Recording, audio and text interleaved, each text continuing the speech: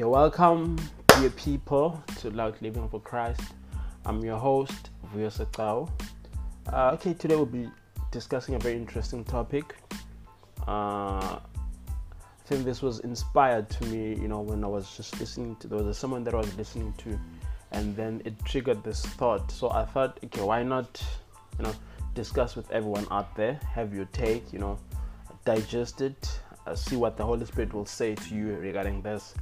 So what I had in my mind when I was actually listening to this preaching, it triggered a thought around the prosperity gospel that is so numerous nowadays. There's a lot that is being said towards, that you frame your situation, speak this and things into existence. God wants to give you A, B, and C. This is what you can get. This is the year where you just, are blessed beyond measure and all those things. I'm not saying in anyhow, God doesn't want to bless us, but I'm saying for me, I thought that when we are focusing more of spending about 80 to 90% of our time preaching such a message to people, that now we make our God appears as if he's just there. He wants to give you these things, these materialistic things. That's the main focus of the gospel that we preach. It is no longer about building up the type of Christians that can actually go out there and make a difference, go out there and make disciples, go out there, win souls and advance God's kingdom. But it's all about looking, to develop your own life, looking on how you can, arrange your life, speak things and all those things.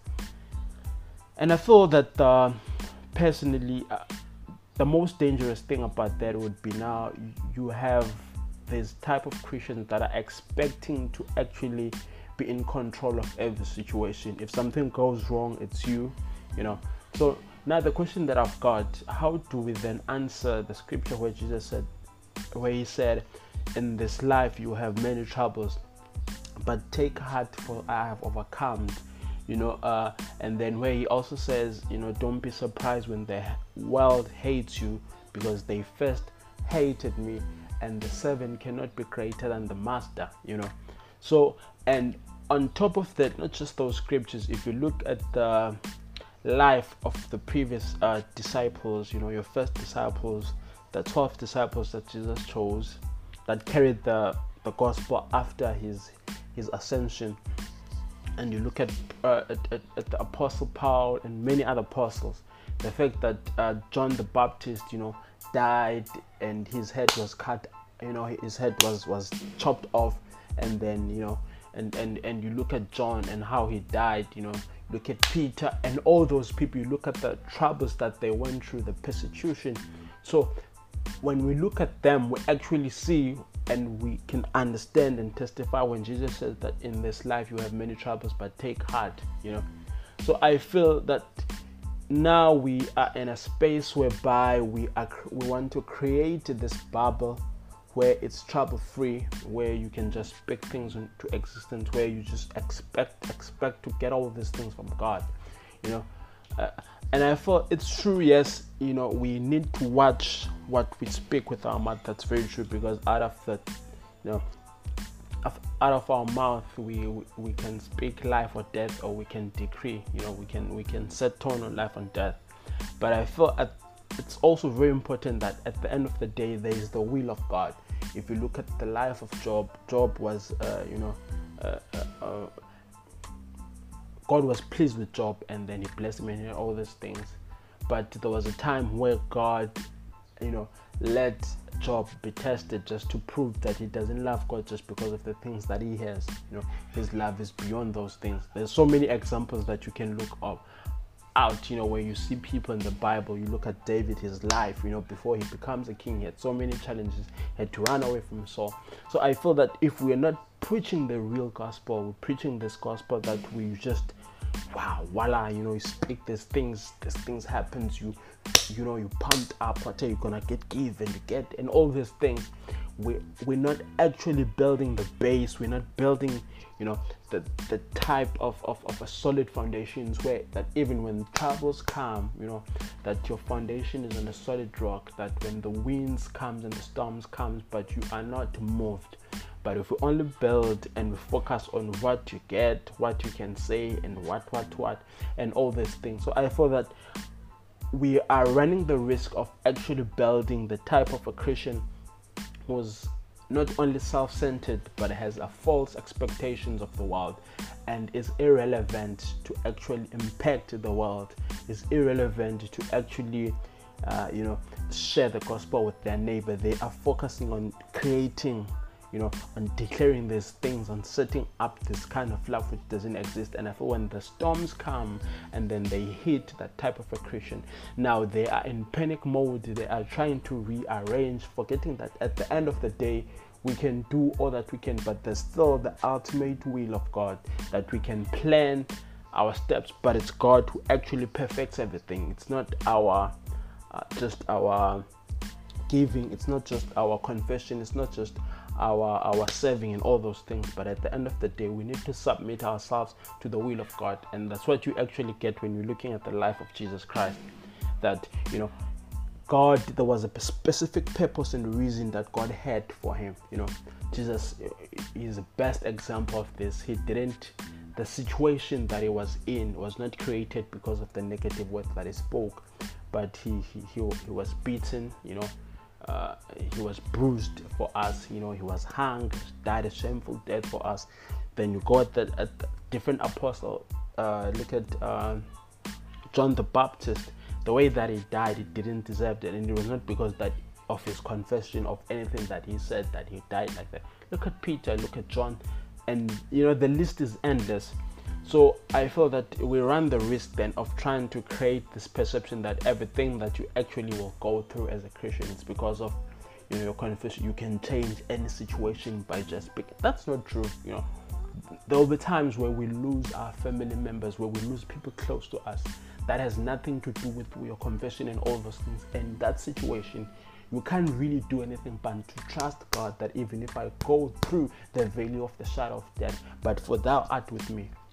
So I feel that we are running the risk of creating this unrealistic perception of Christians, because we are being bombarded by these messages that tells you do this and it shall be that, do this and you shall. So it's all about you doing something and then in return you're getting something, But at the end of the day, there is the will of God that needs to be fulfilled. There's a mandate that we are given on this earth, and our mandate is clear that we need to go out there and make disciples of all the nations.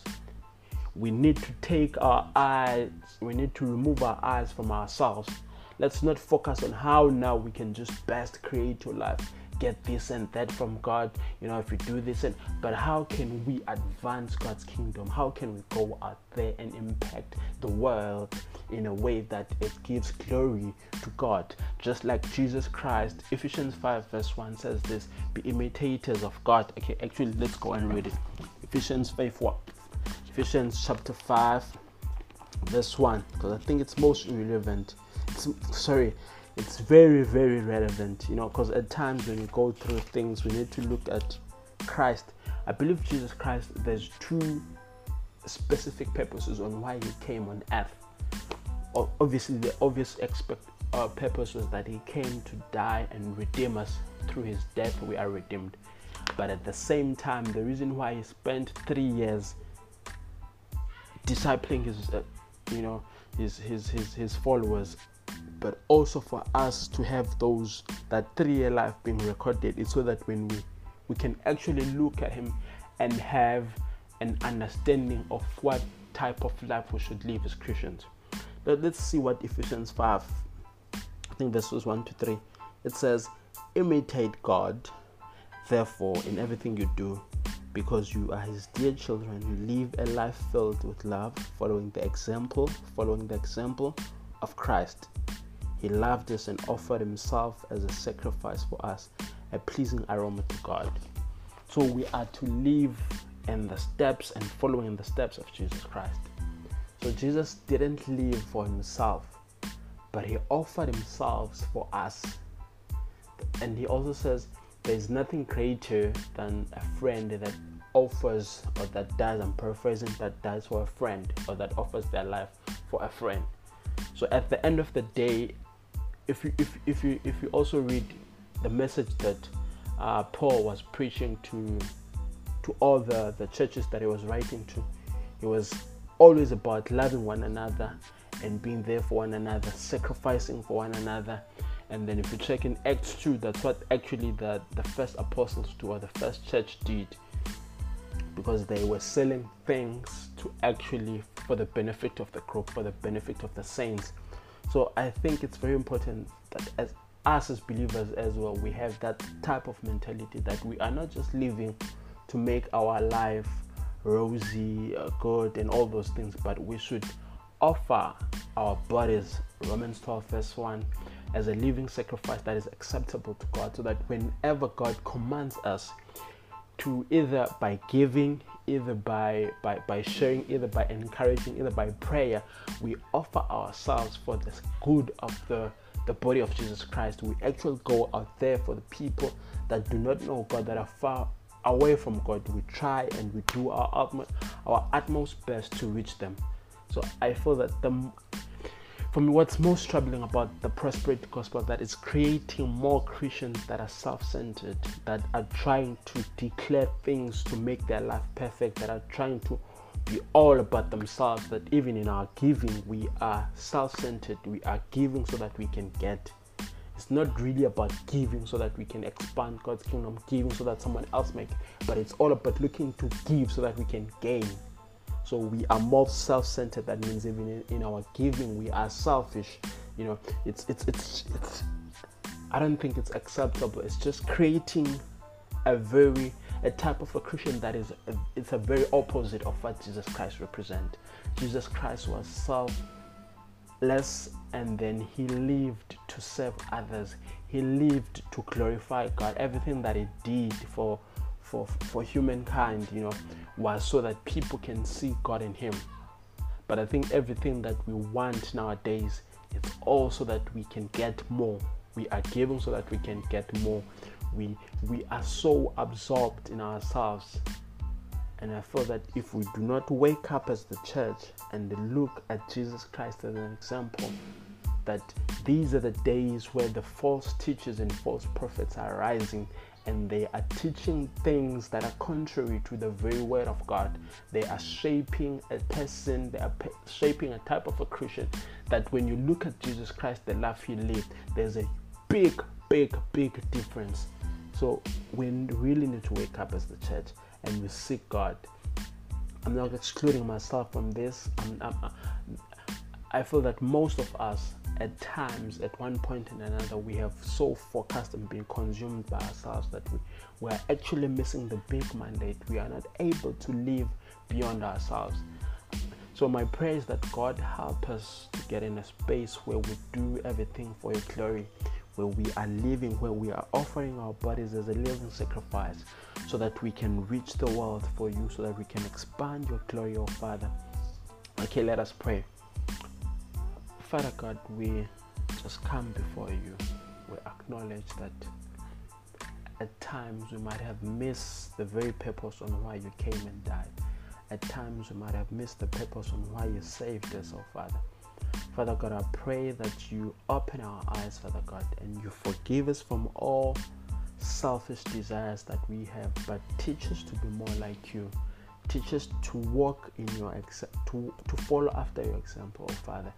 Let us live, let people out of our lives gain, let people out of our death by offering our bodies as a living sacrifice to you. Let there be lives that will gain life out of our selfish living. Let there be lives that will testify and know of your goodness and give glory to you, oh Father, because we have lived a selfish life, that we have become the light, we've become the salt, and then people out of us, they can see you but not us. Let us not be consumed and focused on ourselves, that we want to do everything for us, but Father God, teach us, check our intentions, our God, direct us with your word. Let us not be lost but let us find you and let people see in us the unity and the love that the first church had. We trust you, wonderful Father God, that you are able to complete the work that you have begun in us. In the wonderful name of Jesus Christ we pray. Amen.